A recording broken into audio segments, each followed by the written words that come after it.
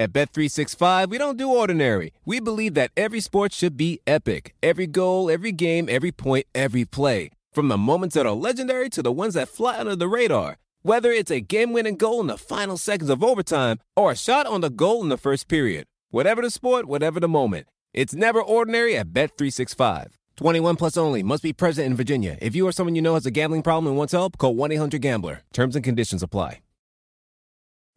Pulling up to Mickey D's just for drinks? Oh yeah, that's me. Nothing extra, just perfection and a straw. Coming in hot for the coldest cups on the block. Because there are drinks. Then there are drinks from McDonald's. Mix things up with any size lemonade or sweet tea for $1.49. Perfect with our classic fries. Price and participation may vary. Cannot be combined with any other offer. Ba-da-ba-ba-ba. The future is coming. I guess that's always kind of true, basically. Hopefully that will continue to be true for a long time here. If the future stopped coming, I think we'd all be in trouble. But it is coming, so make it brighter with Squarespace. Squarespace makes it easy to turn your idea into a unique website. My fiance actually uses Squarespace for her yoga business. You can showcase your work, blog, publish content, even sell products and services of all kinds in just a few clicks. You can customize everything from look and feel to settings and products using beautiful templates created by world-class designers, and there's nothing to install, patch, or upgrade ever. Head to squarespace.com for a free trial, and when you're ready to launch, use that offer code CAPSPACE. Easy to remember that because we talk about CAPSPACE all the time in the program. Use the code CAPSPACE to save 10% off your first purchase of a website or domain at Squarespace. Oof. Okay, we're back. That was like 30 seconds of real time here, so I don't need to say hello again to Danny. Let's go to the Heat here first, just to finish up with the talk about them in the Dwayne Wade transaction. And I think what this does for their rotation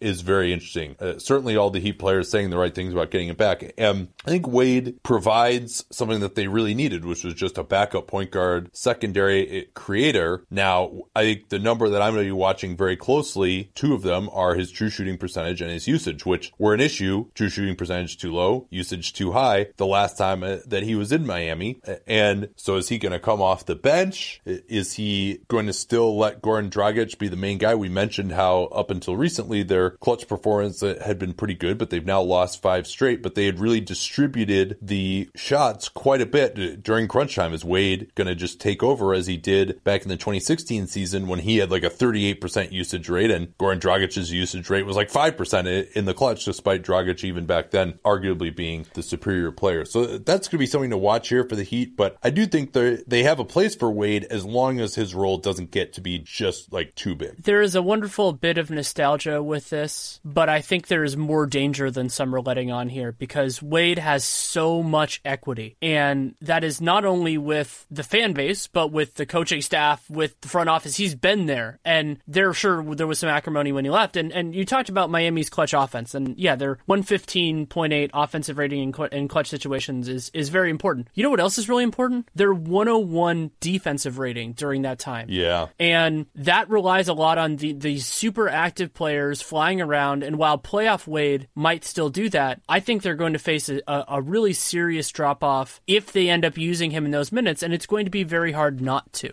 Josh Richardson can still play. I mean, Josh Richardson has to be out there. He's been big for them in clutch time, and Waiters not being on the team makes this a little bit easier. But, I mean, if they're choosing to play Wade over Tyler Johnson, let's say, in those key situations, I think that takes something meaningful away from them on both ends of the floor. Yeah, or Wayne Ellington, sure, for that matter, yeah, as well. And Richardson has to be out there. Dragic has to be out there, right? So, I mean, and they'll have a center, so that means you're going to have either James Johnson or Justice Winslow at power forward, and Wade's lack of shooting does make things difficult. It's like you almost have to put the ball in Wade's hands, because if you put it in Dragic's hands, then you don't have to guard Wade. So, I mean, my hope would be that they could bring him back and he would just not play at the end of games a lot of times. You know, he could be a guy who create offense on the second unit, and they would have some shooting around him. But, you know, it seems kind of unlikely that will be the case, or maybe it would just depend on how well he's playing. Interestingly, you know, there had been a rift between Wade and Riley had famously said, like, he had an email in his drafts folder that he was, like, waiting to send to Wade when he was asked about it. But apparently they patched things up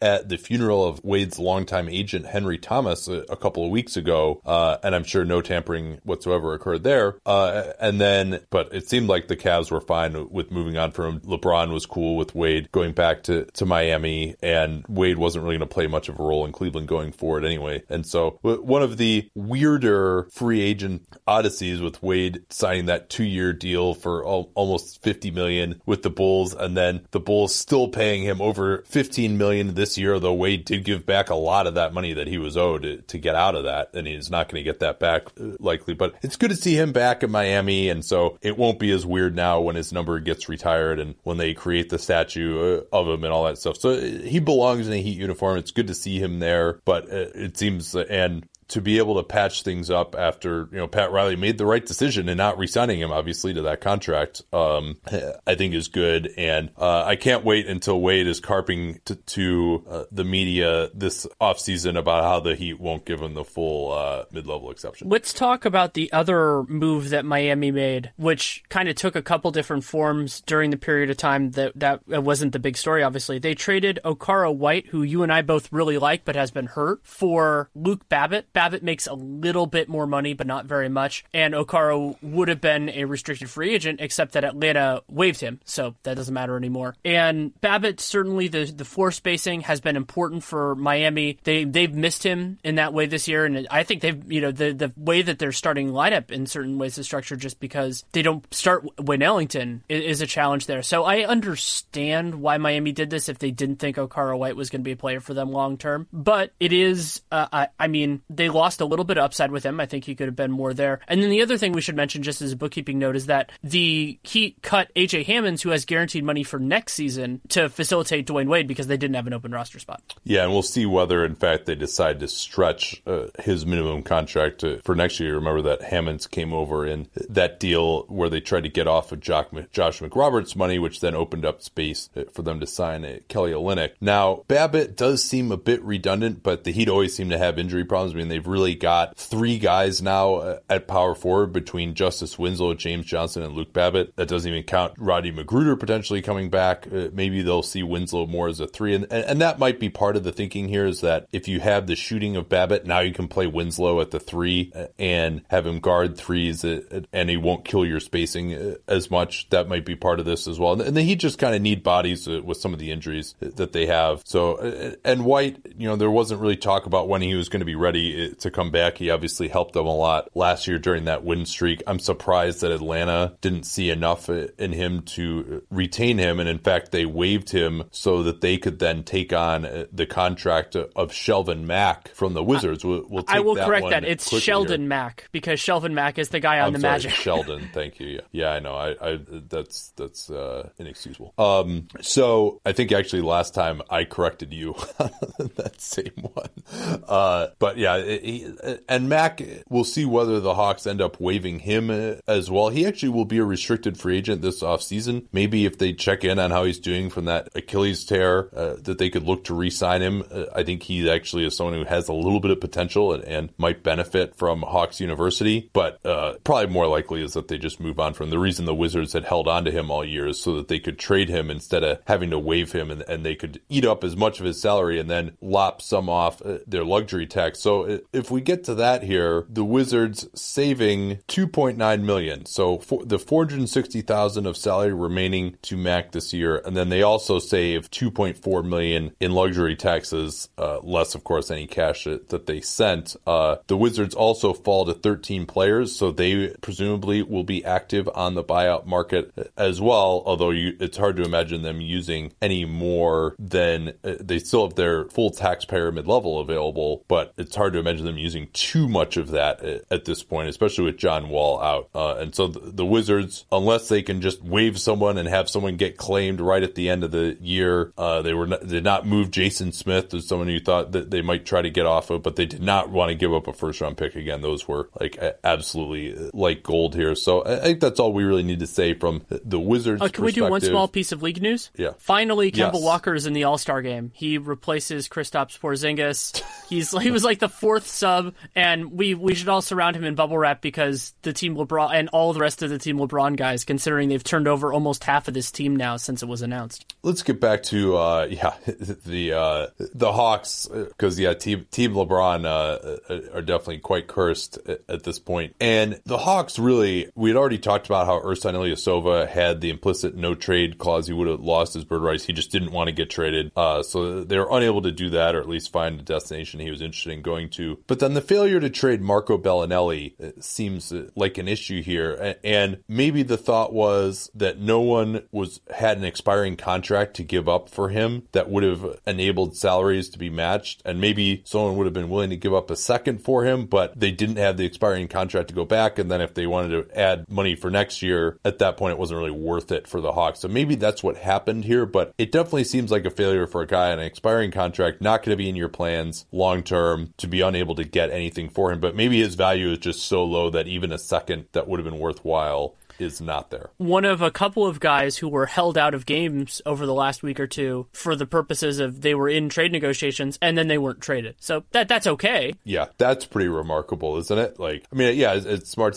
Same thing happened with Jahlil Okafor. Right, and it happened with Tyreek, which I think we'll get to in a little bit. But with the Hawks, it is a missed opportunity and a kind of a calibration thing. And it's certainly possible that their front office just said, for the return we're getting, we're not going to take on long-term money. The Hawks will have spending flexibility, so it is actually a sacrifice for them in sort of a different way than it is for Memphis. But I don't know, it feels like that there is still a loss here in that way, and it's disappointing because I thought Travis Schlenk would be in the asset maximization business, and it's possible that there was no asset to maximize here. So they're just going to eat it. That's really going to be what happens here. Maybe he leaves something in buyout. Well, and it could be maybe they think they'll get enough back in a buyout that they'll save some money. But they won't be able to turn that into anything because it's after the trade deadline. So it's not like they can use that cap space to take on a bad contract or something. I mean, they could use it to buy a second round pick in this year's draft, potentially even. I think especially for a team like Atlanta that is probably for a while with the team going to be bad, going to be kind of on the fringes from a cash perspective, that even, that sort of thing, it can be valuable. But you imagine that Bellinelli will certainly be in demand on the buyout market, and then it'll be a question of how much he's actually willing to give back. Do you want to transition from that to the one that I was kind of leading into with Tyreek? Because and Memphis did make some moves, but we'll talk about how Tyreek was not among them, and that was a massive surprise. As you mentioned, they had shut him down. I mean, I thought if I had to look at the one player that I thought in the entire league was most likely to be traded, he would have been it, because they don't have bird rights on him. They're totally out of it. They don't want, they're trying to improve their draft pick this year at this point. I don't know why they would keep him around. The danger of keeping him on the team just for that reason, I think it is a high risk. They were holding out for a first. They were sticking to their guns. We'd seen all that reporting. No one wanted to give up the first. But I think the real sticking point here, and Zach Lowe had this as well, but I think we talked about this in many a time going in, is that Memphis was unwilling to take back any money for 2018-19. Evans was not worth the first on his own. If they were willing to take back that money, then maybe he is worth the first, but they were not willing to do that. And I think that is a strategic error by Memphis to not being willing to take back that money and get that first. They also could have just gotten a useful young player. I mean, Zach had the piece of this that the Nuggets offered Mudiay in a second round pick. Emmanuel Mudiay could have been a lottery ticket for them. He's not making a ton of money. That adds, I think, like $4 million to their books next year. It's not prohibitive in that way. And I don't know if it's probably would have been a second similar to what was involved in the trade that we'll discuss in a little bit. And from a value proposition, the other part of this that's a challenge is, since all they had on Tyreek, or they will have on Tyreek, is non-bird rights, the mid-level that they would have to use to re-sign him is exactly the same whether he was on their team to end the season or whether he was on a different team to end the season. So maybe he said, hey, I want to stick around or something like that. There are elements of this that we don't know. But the only advantage they gain is basically him not falling in love with another city or something like that, because it doesn't give them any added flexibility to retain him. Yeah, and maybe if he's already there, he's lived there, he has a place, he's more indoctrinated in the culture, he likes the people there. I mean, it's not this idea, like people have said that, like, oh, well, they could, if they want him back, they could trade him away and then just re-sign him. Like, well, no, I mean, there are still some sunk costs to living there that psychologically psychologically make a difference. So I don't think that's and that doesn't really happen. Like, it's not borne out. It is a conceptual possibility, but it isn't borne out. That happened with Antonio McDyess once, but I can think of a few examples where that occurred. Well, and you talked about the record thing, and I think we should put a little bit of a finer point on that. Right now, there are 7 teams that have 17 or 18 wins. So even if Memphis is going to be real bad the rest of the season, 1 or 2 games can make a massive difference in where their seed is. And Tyreke Evans is a good player. I mean, Tyreke Evans makes them better when he is on the floor. So not only is it worth it in terms of the potential of bringing him back and all that kind of stuff, but like, let's say in the abstract that cost them 2 spots in the draft, whether that's, from 2 to 4 or from 5 to 7 or whatever. That's massive for a team that needs every piece of building that they can to get this team. Wow, that was a bad phrase. Every building block they can. Yeah, I mean, like, Marc Gasol should have been traded. It's consistent reporting that they shut down every overture for him. Like, Marc Gasol shouldn't be on this team anymore. Conley, they probably couldn't trade with his issues, but they certainly should have tried to if they could have.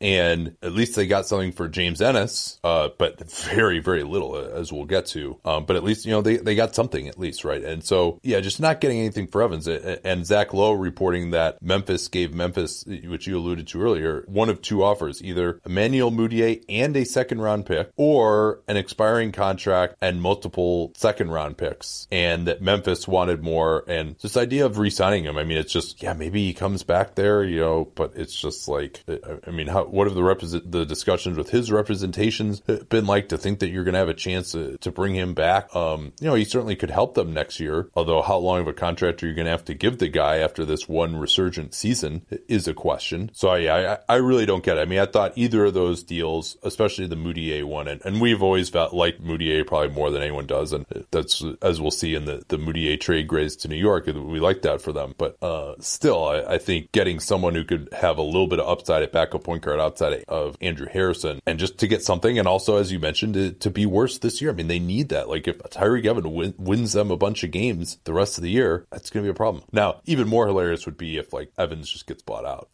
That would be. But I think there's also the undercurrent here that we have to remember, both in the not taking on 18-19 money, and then just overall ownership is just the Steve Kaplan, Robert Parra thing. And we haven't heard much about that yet. We don't know exactly what the deadline is for Kaplan to make that offer, or maybe those parties are negotiating or whatever it is. I mean, we talked about that for a long time if you need a refresher on it a couple of months ago. But that's these types of decisions are the hallmark of an organization that just does not have a long-term direction, and perhaps this whole ownership thing has caused that to be caused that paralysis. Speaking of a lack of long-term direction for the Memphis Grizzlies, I was shocked that they traded away James Ennis, a guy they actually have early bird rights on. They traded him away for Bryce Johnson, who is dead money, and a second-round pick. That second-round pick will be the lesser of Detroit and Chicago's seconds in 2022, per Chris Harrington. So that is going to be a distant second. It could be decent, depending on how those teams look at that point. And Ennis, this is a continuation of 2 different things. One, for Memphis, it's just like they basically got nothing for a guy that they found. Remember, that also happened with Troy Daniels, where they actually gave up an asset to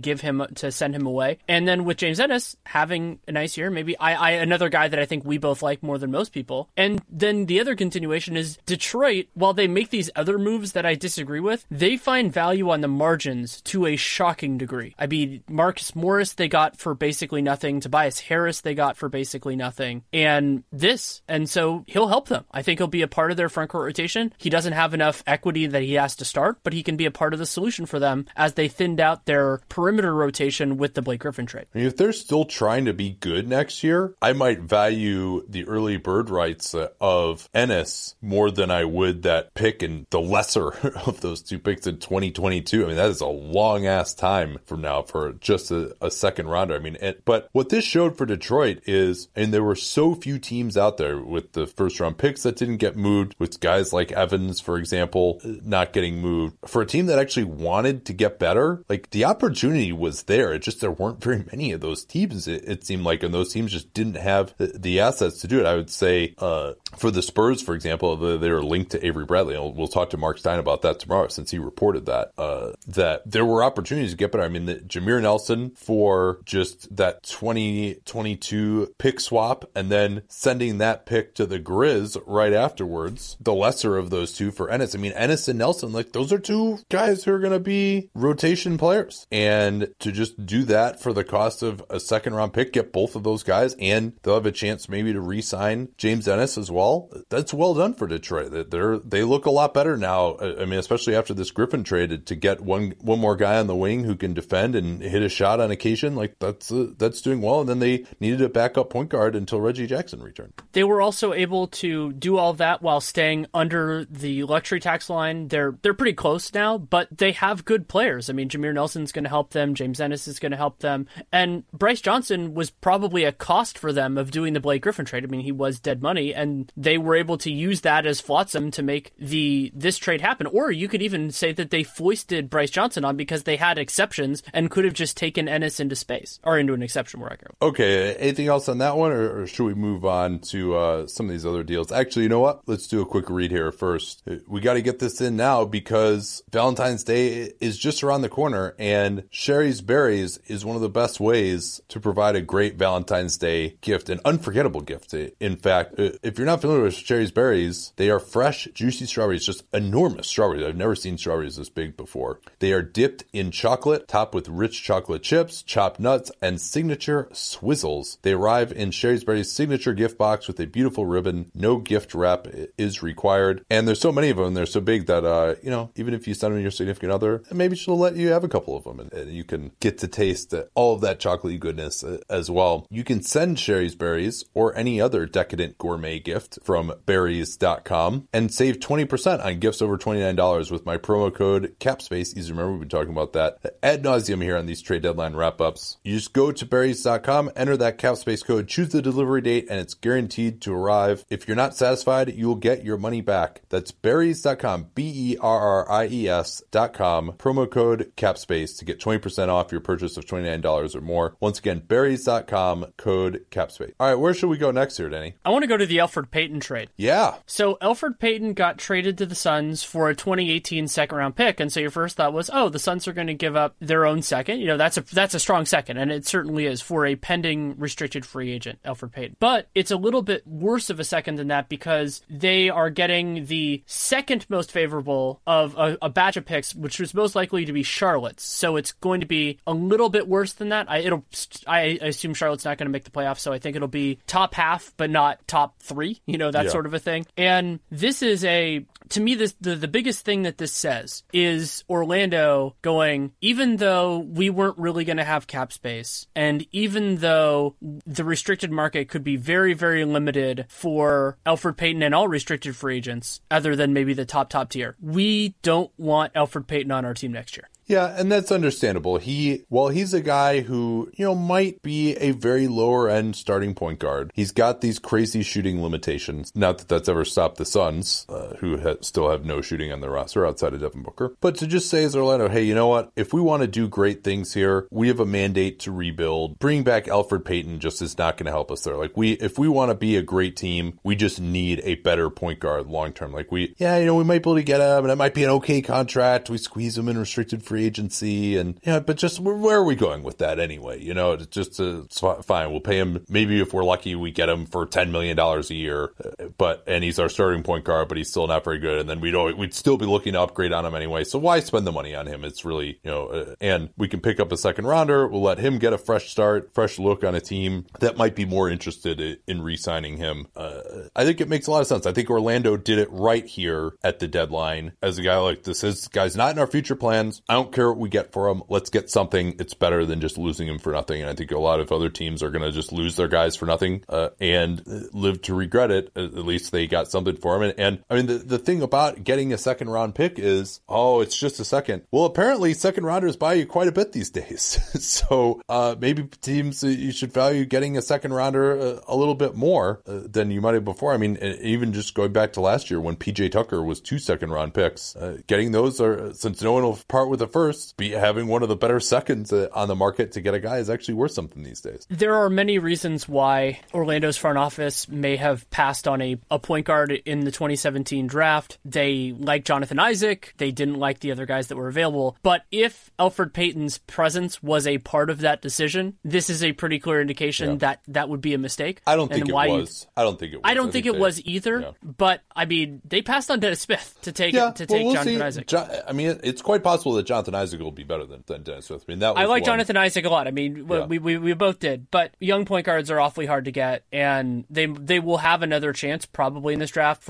I haven't done my own research yet, but I mean, depending on how people feel about Trae Young, this class is going to be different. So it's another note. As I said, I don't think it was necessarily consideration, but it's a reminder of why you don't consider, we have X guy. I mean, there was also, I remember there was some loose reporting about that with the Suns, they had Eric Bledsoe, and that they didn't want to take a point guard, and they took Josh Jackson. Yeah, well, I think they were very high on Jackson. And I mean, another one of those would be Denver, right? Not taking Donovan Mitchell because they already had some shooting guards in the mix. And now that they've moved on for Moutier, Donovan Mitchell, Jamal Murray, and Gary Harris would look like a pretty good three-guard rotation, wouldn't it? So, I think unless you just have, and maybe they just didn't value Mitchell that highly. You know, I didn't know that much about him at the time, so it's hard to be too blameful there. But for the Suns, I think this is a good chance to see whether, we still don't know what their goals are. We already thought that they missed a chance to take on some long-term money with the Monroe's expiring contract. So Payton is a very, very bad fit in Phoenix. I mean, the starting lineup is going to be Payton, Booker, TJ Warren, either Chris or Jackson, and then, a center. Maybe Bender will be the power forward, but with both Warren there, Booker is going to have the ball in his hands a lot, obviously.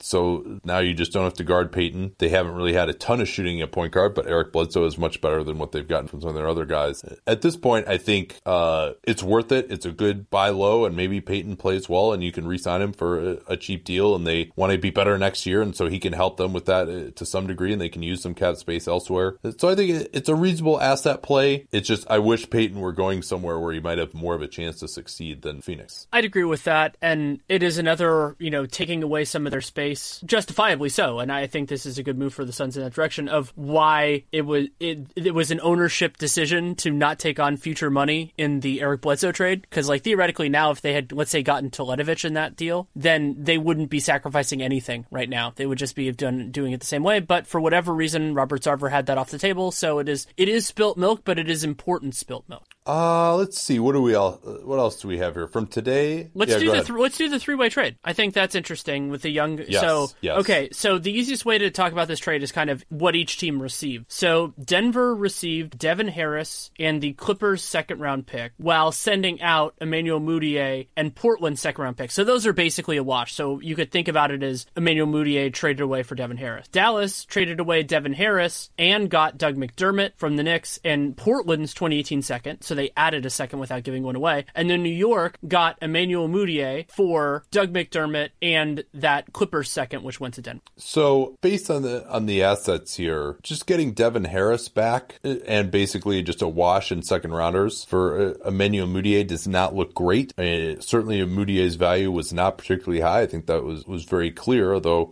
again, I think he just has value to me just on the 15% chance that he really breaks out still. He does have decent athleticism. He's got decent defensive tools, although he's been bad so far. I mean, obviously the emergence of Jamal Murray made him totally expendable in Denver, and I'm not sure whether he's ever really going to get it from a shooting standpoint. But all that said, I think the biggest motivation here for Denver was just getting off of Mudiay's money for next year.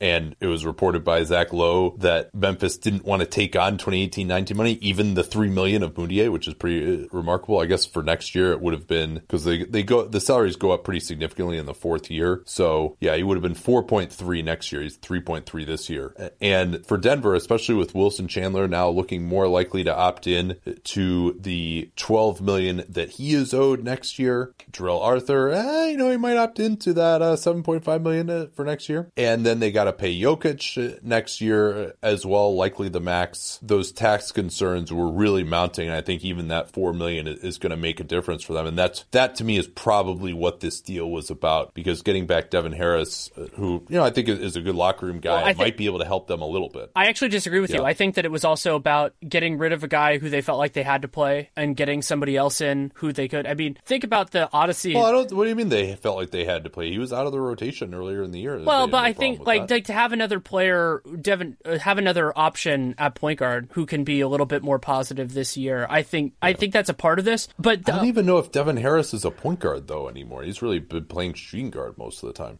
I think that they probably see him as a point guard. But I wanted to talk for a second about the odyssey that Denver has had at backup point guard this year. So they bought out Jameer Nelson and brought in Richard Jefferson. Richard Jefferson has played in 138 minutes this year. Yeah, they waived Nelson. He's due $4.7 million. They just straight waived. And now he's on his fourth team, technically speaking? Yeah, his fourth team this league year, as a technical matter. He didn't play for it. That's incredible. He didn't play for one of those, but the backup point guard is important, and I understand why Denver wanted to have guys that they can trust there. But Devin Harris, while he is beloved in Dallas, and I think Donnie Nelson has even already said, he's a part of the family. I expect him to retire here, all that kind of stuff. So they could re-sign him, and they'll have plenty of cap space if they want to use that or a minimum contract. But I don't think Devin Harris is markedly better than some of the other guys that either are or are going to be available. So that's the part of it that I also don't love from Denver. And Mudiay has a strong enough pedigree, being a lottery pick and all that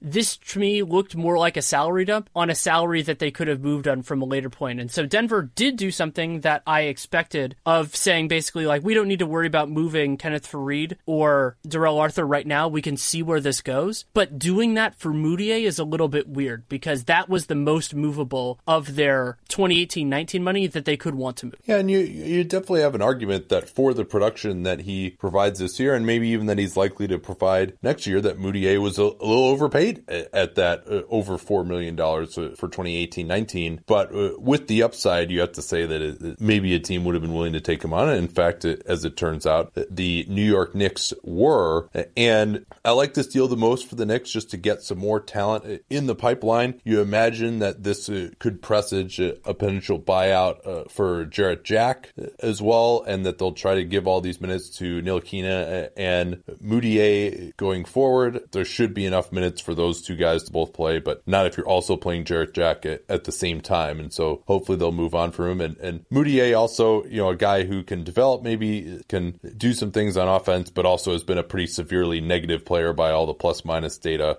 in his career thus far. So might even help out with the stealth tanking here for the Knicks. But yeah, just to get another guy in the pipeline who has a little bit of upside for the Knicks, that's the type of move that you should be making. It also is, and McDermott, I don't think, who they traded Dallas, was not necessarily a part of their plan. Yeah, they basically made a bet at a different position, and McDermott could be properly paid. I think restricted could be a very unkind market to him, just because there aren't going to be that many teams with space, but maybe somebody throws part of their mid-level at him or something like that. And Mudiay, worth a worthy roll of the dice, also team control, not, moving forward, because he'll be a restricted free agent. And so if you like him, you can keep him pretty easily. If you don't like him, you can let him go after next season without any sort of ramifications. I actually like this deal the most for Dallas, and the reason why is because I don't think Devin Harris was an essential part of what they do, and Doug McDermott is a nice lottery ticket for them. I think that it might work out, just having more shooting, having another guy who can play the forward positions, and they got a second-round pick for their trouble. So they got all this, and McDermott is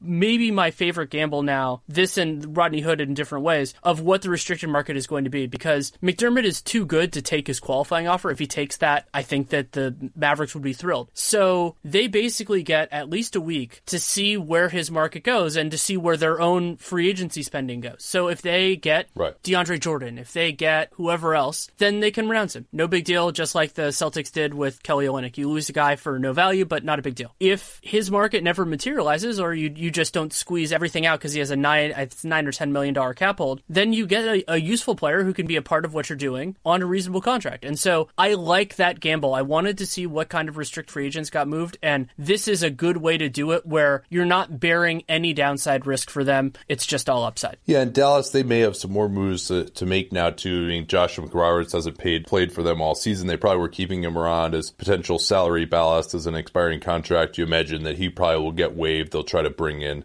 They just signed Kyle Collinsworth for the rest of the season and a couple more non-guaranteed years as well. So they might try now and they've had some fines on guys out of their system. And McDermott, just to get one more like ace shooter on this team, take a chance. I don't think they were interested in getting Moutier because they already have Dennis Smith and they'd rather have a veteran backup for him. So I don't think Moutier did them a ton of good. He makes more sense on the Knicks. So I thought this was a good deal for the Knicks. I thought it was a good deal for the Dallas Mavericks and didn't make a ton of sense to me for Denver other than just the getting off of Moutier's money. And maybe they felt like, hey, you know what, like let's move Moutier now because if we keep him around for the rest of the year and don't play him, like his value is only going to go down or he gets hurt or something.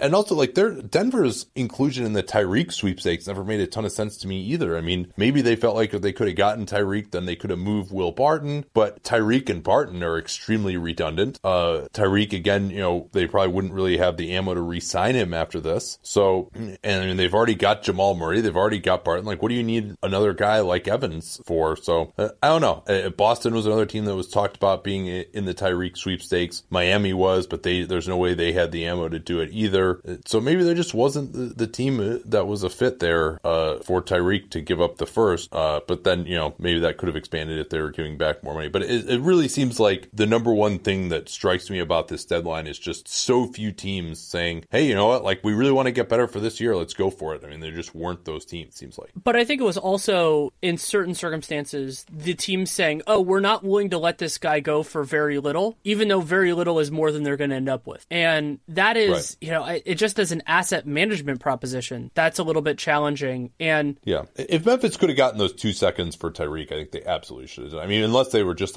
total shit. Yeah, and I will always say, like, if it's a second in a trade, it needs to have a reasonable chance of being 45 or above to really count. You know, if it's just a filler second, it doesn't. Yeah, or at least 50 above. Like, that's really, once you get below 50, it gets to be So I want to go somewhere that's sort of trade deadline related, but it covers something else. And the team that I am actually want to talk about this deadline a lot is the Clippers. So the Clippers did a couple of different things. Obviously, the Blake Griffin trade, we've talked about that at length. We're not going to do that again. But so how they reacted to that. So the first thing that was announced was that they extended Lou Williams. Ended up being the terms bounced around a little bit over the course of yesterday. But the terms are, it's $8 million for each of the next 2 seasons. And then I believe it's a flat $8 million for that third season, but it's only partially guaranteed. For presently $1.5 million, the guarantees can escalate based on certain things. We don't know what those terms are yet. Yeah, and I'd be very interested to know what those incentives are too. I mean, it's difficult to evaluate this deal from Williams' standpoint because people were like, "Oh man, I can't believe he signed for this little." But if it guarantees based on playing like 50 games or something the year before, then it looks a lot different. So we don't know what those incentives are. But yeah, we'll talk about his perspective in a second. But yeah, so what else? So the Clippers did that, and so you say, okay, you know, Lou Williams can be a part of a couple different things, and then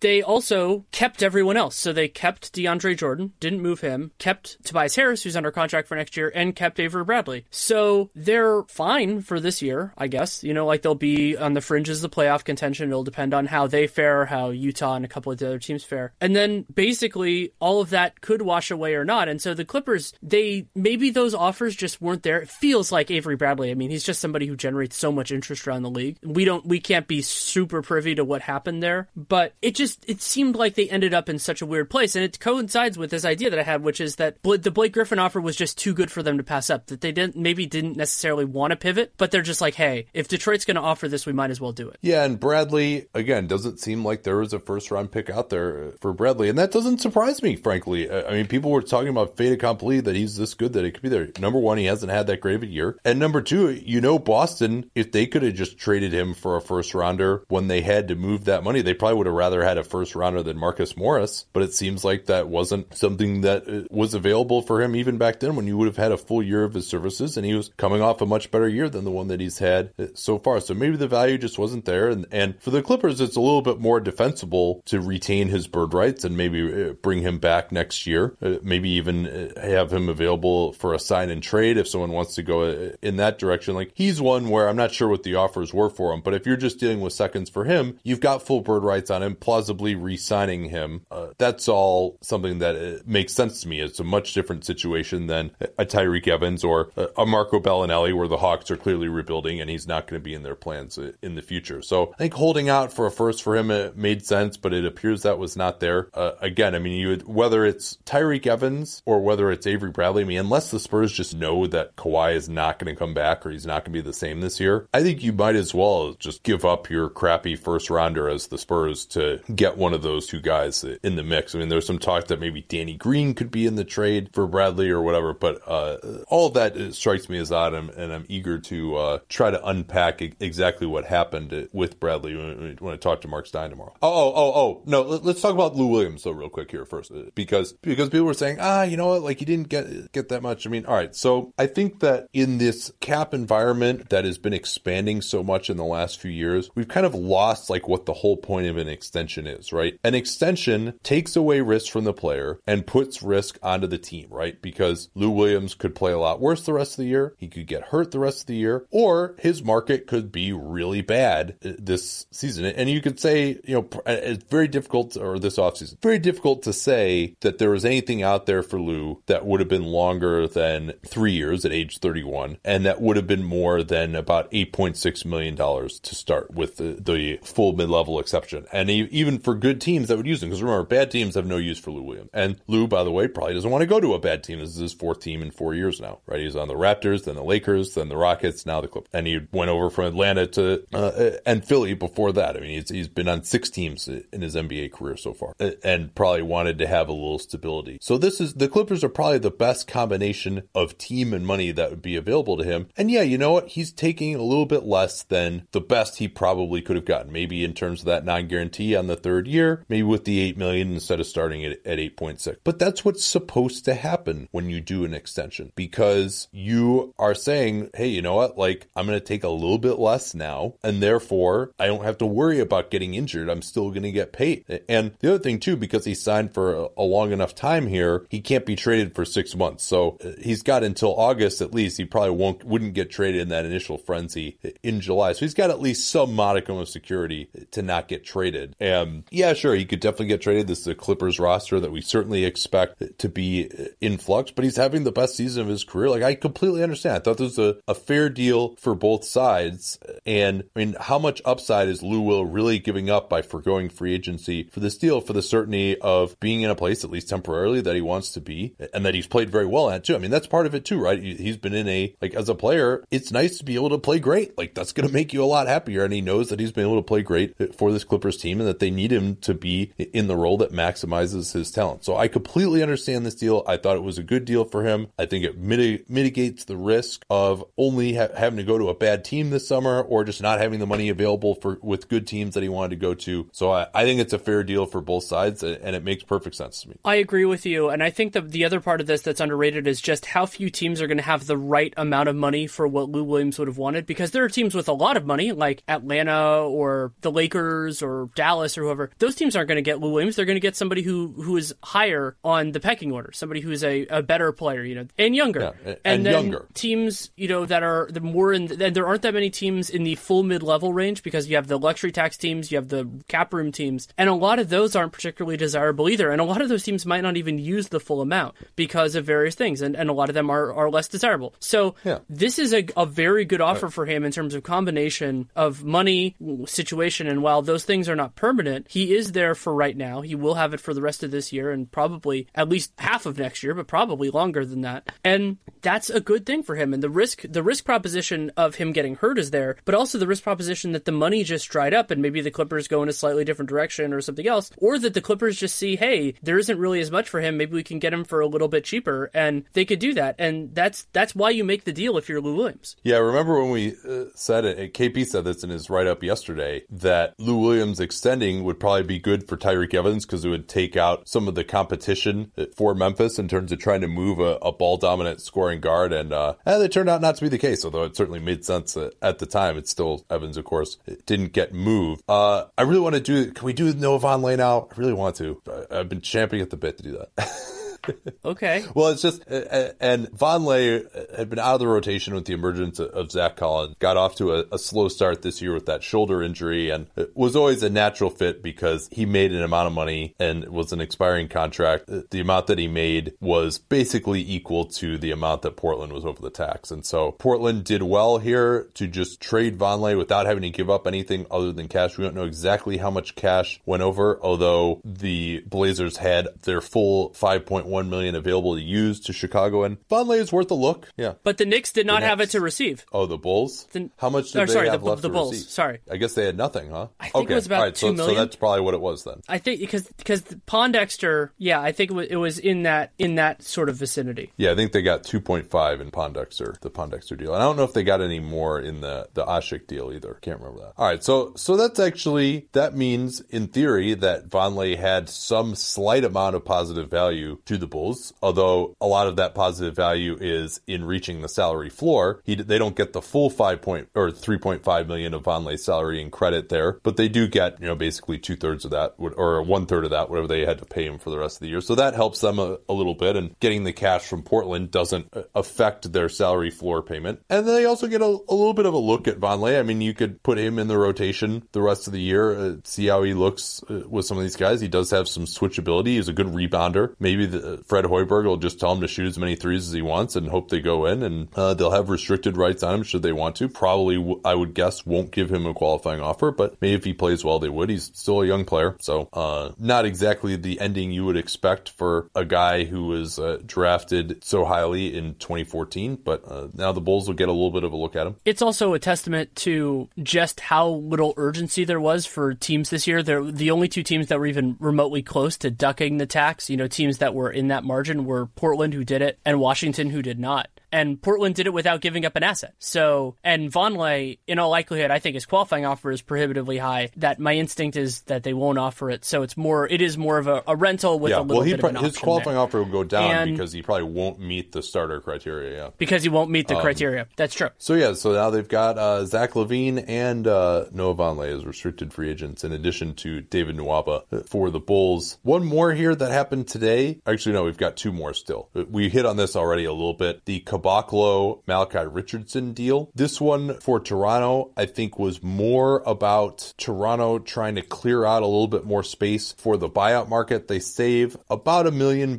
here on their ledger because Caboclo made 2.4 and Malachi is making 1.5. And then obviously Caboclo is not in their plans going forward, has barely played it in his career. I don't think they necessarily value Malachi going forward, although he does have guaranteed money for next year, $1.6 million, because his third-year option was exercised by the Kings. But now they've still got their BAE available, and they've got $2.7 million below the tax. So they'll have a little bit more ammo now to get into the buyout market than they would have had before. And they do have a roster spot to work with, even with Alfonso McKinney's contract guaranteeing at the January drop date with that, because they kept him on the roster. So yeah, they could do something there. And Richardson's $1.6 million for next season could be a little bit complicated because the assumption has to be that they're going to try to get under the tax again if they can. But I don't think it's prohibitive in that sort of a way. And yeah, they could stretch it if they need to. They could find some piddling deal to pay cash to get rid of him. I mean, that seems like there will be ways around that. And actually, at his price, even though there aren't that many teams with space, with trade exceptions and things like that, you could make that work. And maybe there's even a team that's kind of sitting there with some open roster spots. Like you could think about Orlando as a team as an example here. That's just like, hey, well, we can roll the dice on him, and if we cut him, so be it. Like basically kind of the equivalent of a training camp invite if need be. I think that option will be there for them with him. And Bruno, I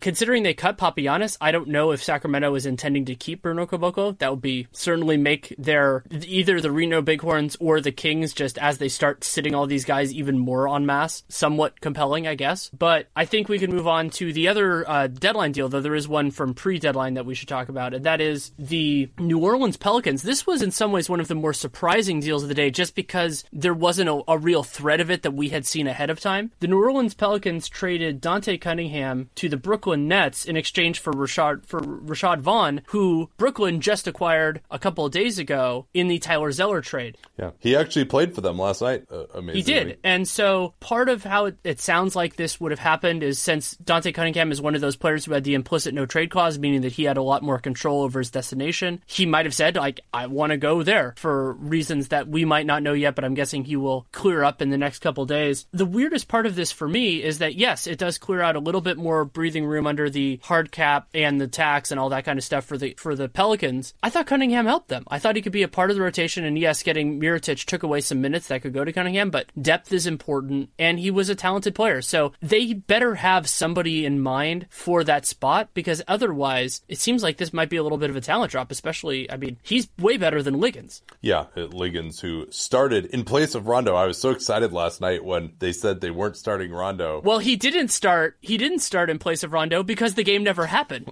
That's right. Yeah, give him a chance to rethink That's what happens when you try to sit Rajon Rondo. He cuts a hole in the ceiling and they can't tarp it up in time.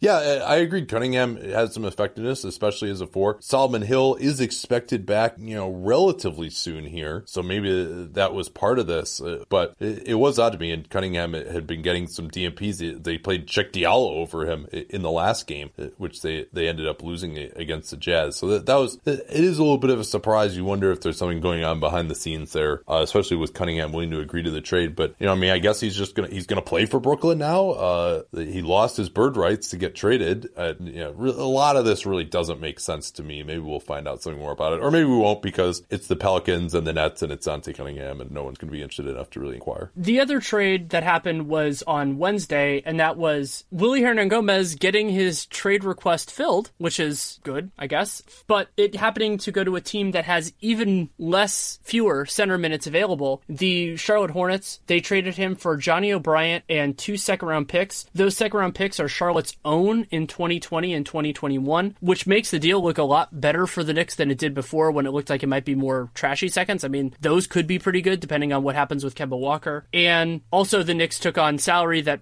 Johnny O'Bryant wasn't a big part of their future. So I think this is a worthwhile gamble for Hernangomez for the Hornets, whether or not whatever their center rotation holds in the next year or two. And for the Knicks, I think that he was worth having that, but they could make a bet on Charlotte being bad. Yeah, I think a part of this for Charlotte too was just being willing to take on O'Bryant's money rather than them just having to waive O'Bryant. That probably appealed. And Hernangomez, I think, the thought is, well, they've got all these centers, but not all those guys are going to be on the team. And Hernangomez being under contract for 2 more years at the minimum after this one, it could be a real value. And he's a young guy who I think could contribute. He's a guy who, is never going to have a lot of upside defensively, but he's a guy who you think, well, maybe he could play 20 minutes a game for you as the starting center, but, doesn't close the game because you put in a better defensive guy there as an upside play. And while there is a multitude of options at the center position around the league, having a guy who makes the minimum means that your value cost is actually really low. You have a guy on that kind of contract. If Charlotte had more players that were potential rotation guys on rookie scale contracts or close to it, they wouldn't have some of the issues that they do, because they have all these guys that are making a little bit more than that. So I think it's a worthwhile gamble for them. They might have to do some finagling with the tax next year, but that was always going to be the case, because they're going to have to find a backup point guard again. They're going to have to try to fix this bench again. So I think this is a justifiable move from both sides. The Knicks didn't end up trading Kyle O'Quinn, and theoretically he could pick up his player options, not as fait accompli as I think he will. Ron Baker. The market just might not be there for him, and so you do that and go through it. So if that's the case and you feel like he was still going to be there, then, well, he's going to be marginalized again. But I thought Hernangomez could be better than that. So, I think this is a better trade. I was going to say it's a better trade for the Hornets than it is for the Knicks, but I don't know. It's about the same for each. Yeah, certainly you can make the argument that, well, those 2 seconds were what you're hoping that they turn into what Willy Hernangomez already has been. So I understand that argument, but I don't think Hernangomez is not a high upside enough player to me to where you really are going to be freaking out about losing him. And obviously those second rounders can be other currency and deals. And also worth noting that the Knicks were so depleted in terms of second rounders because Philly has like every single one of their second rounders for like a 5-year period as a result of various deals. And we'll end on a note sure to enrage Wolves Twitter. we got all these, right? Did we miss any? Well, I'd like to do some broad scope things after. Yeah, we should. Yeah, we'll say. Well, so we won't end on this then. Mark Stein reporting that the Timberwolves are expected to try to sign Derrick Rose after his looming release from Utah, which would be just a terrible move and just asinine to play him over superior options like Tyus Jones. I mean, the one thing they don't need is more guys to create shots on this team more inefficiently than Jimmy Butler and Karl-Anthony Towns. Especially if they don't play defense. I mean, they've already got Jamal Crawford. At least Jamal Crawford can make a three-pointer. Rose can't even do that. And Tyus Jones is playing really well for them. It's going to be infuriating if a superior player who is younger and can actually grow with this team loses any minutes to a player who doesn't really have any upside for them. All right, big winners here. The Lakers. I think the Lakers are the biggest winners of this. They cleared out money. They, that Cavs pick could end up being decent. We'll see how they adjust the adjustment period for them. And they're in a better place now. And that's a really important thing for them. I think Detroit did a really nice job. They were able to get deeper without sacrificing anything of value. So that's always important. And that will matter to them. They're not going to be dealing with the tax in any way, shape, or form. And then, so I think, and then I know there's a third team and I'm forgetting it. I thought the Knicks did well to get Moutier. I mean, that's not a massive win, but it's someone who has some upside for someone who probably wasn't going to be in their plans. Sacramento, I think just getting out of Hill, this is a challenging structural thing because while Hill had value for them, his contract would have been so hard to trade because he makes so much money. That while teams would have been, he's kind of the theoretical amnesty guy. Like if you could amnesty him, maybe a team would have given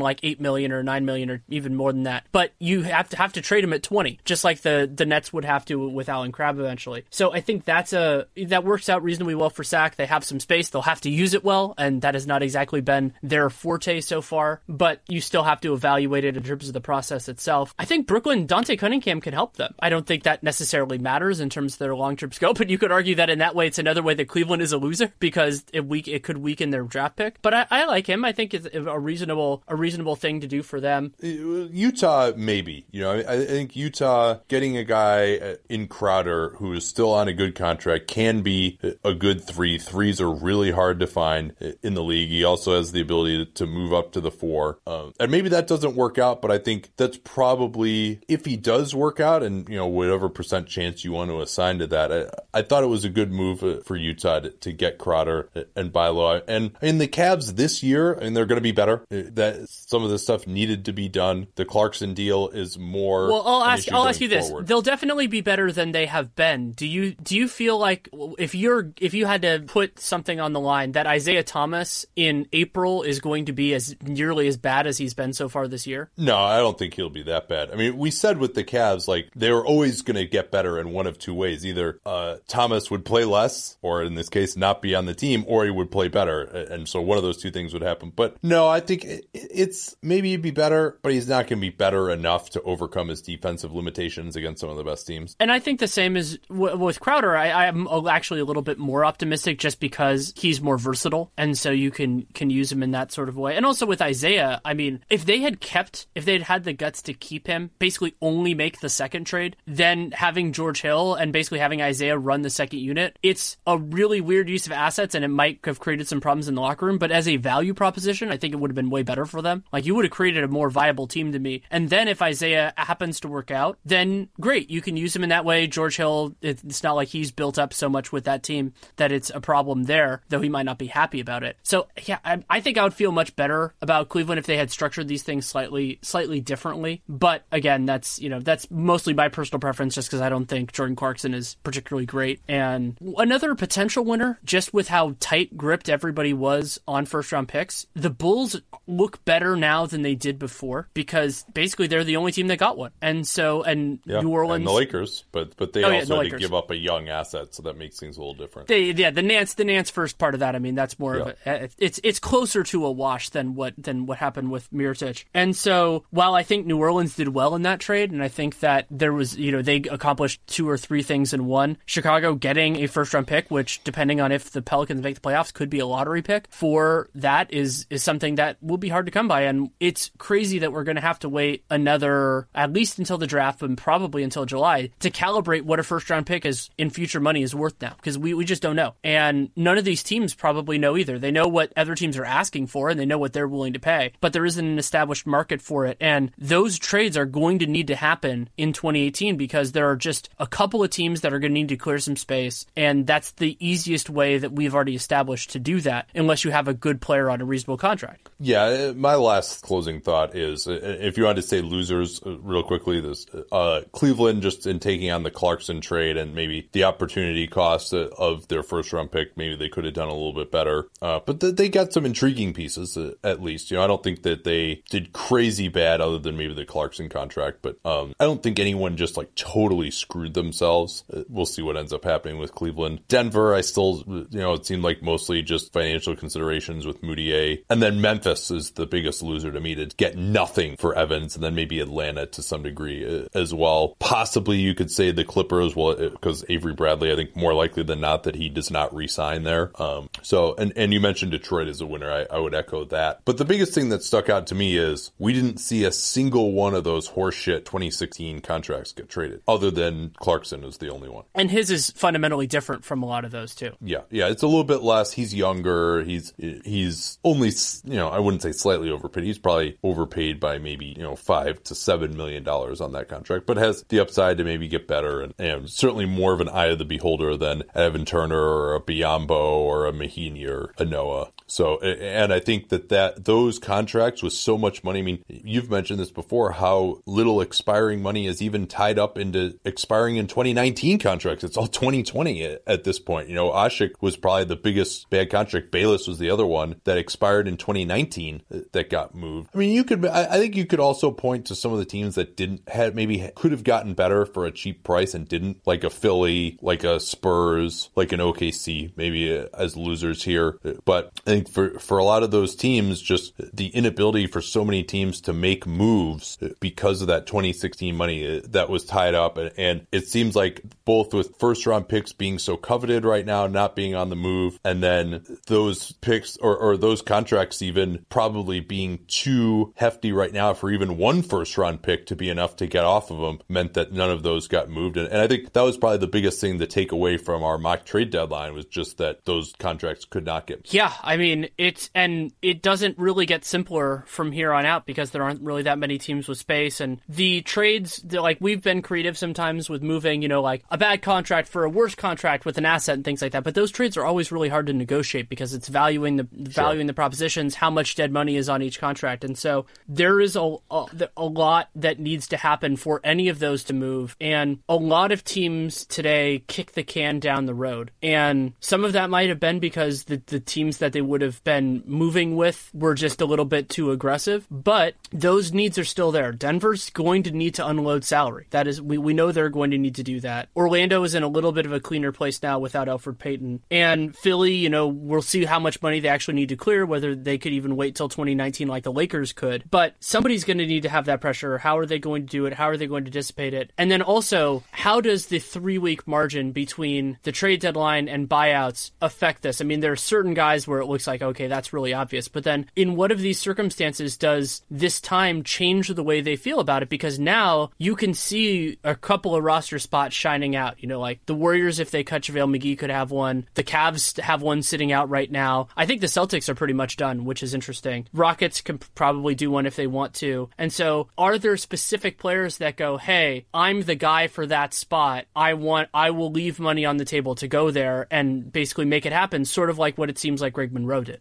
Yeah, we'll have to do like a ranking of all the buyout destinations and how much money they have and stuff as well coming up here. But that'll do it for today. I want to remind you guys, don't forget, the number one thing you can do to support us right now is to download the Wish app and use that CapSpace code to help us get Twitter NBA Show sponsored again. And aside from that, going to be back tomorrow with Mark Stein. Hopefully, if we can pry him away and he still has any energy, maybe let him get some sleep before we bring him back on. And then the content's going to be a little bit lighter through the All-Star break. Obviously, if there's some major news, we'll come on. But with not much happening in the league and no games, we'll probably take it a little easier during the All-Star break. But lots more to talk about here with the trade deadline tomorrow with Mark. And then we'll have 15 and 60 for you next week as well, because I know we haven't done that in some time. So thanks again for listening to this 2-part trade deadline extravaganza. Catch y'all next time. At Bet365, we don't do ordinary. We believe that every sport should be epic. Every basket, every game, every point, every play. From the moments that are legendary to the ones that fly under the radar. Whether it's a three-pointer at the buzzer to tie the game or a player that goes 2 for 2 at the foul line. Whatever the sport, whatever the moment. It's never ordinary at Bet365. 21 plus only. Must be present in Virginia. If you or someone you know has a gambling problem and wants help, call 1-800-GAMBLER. Terms and conditions apply.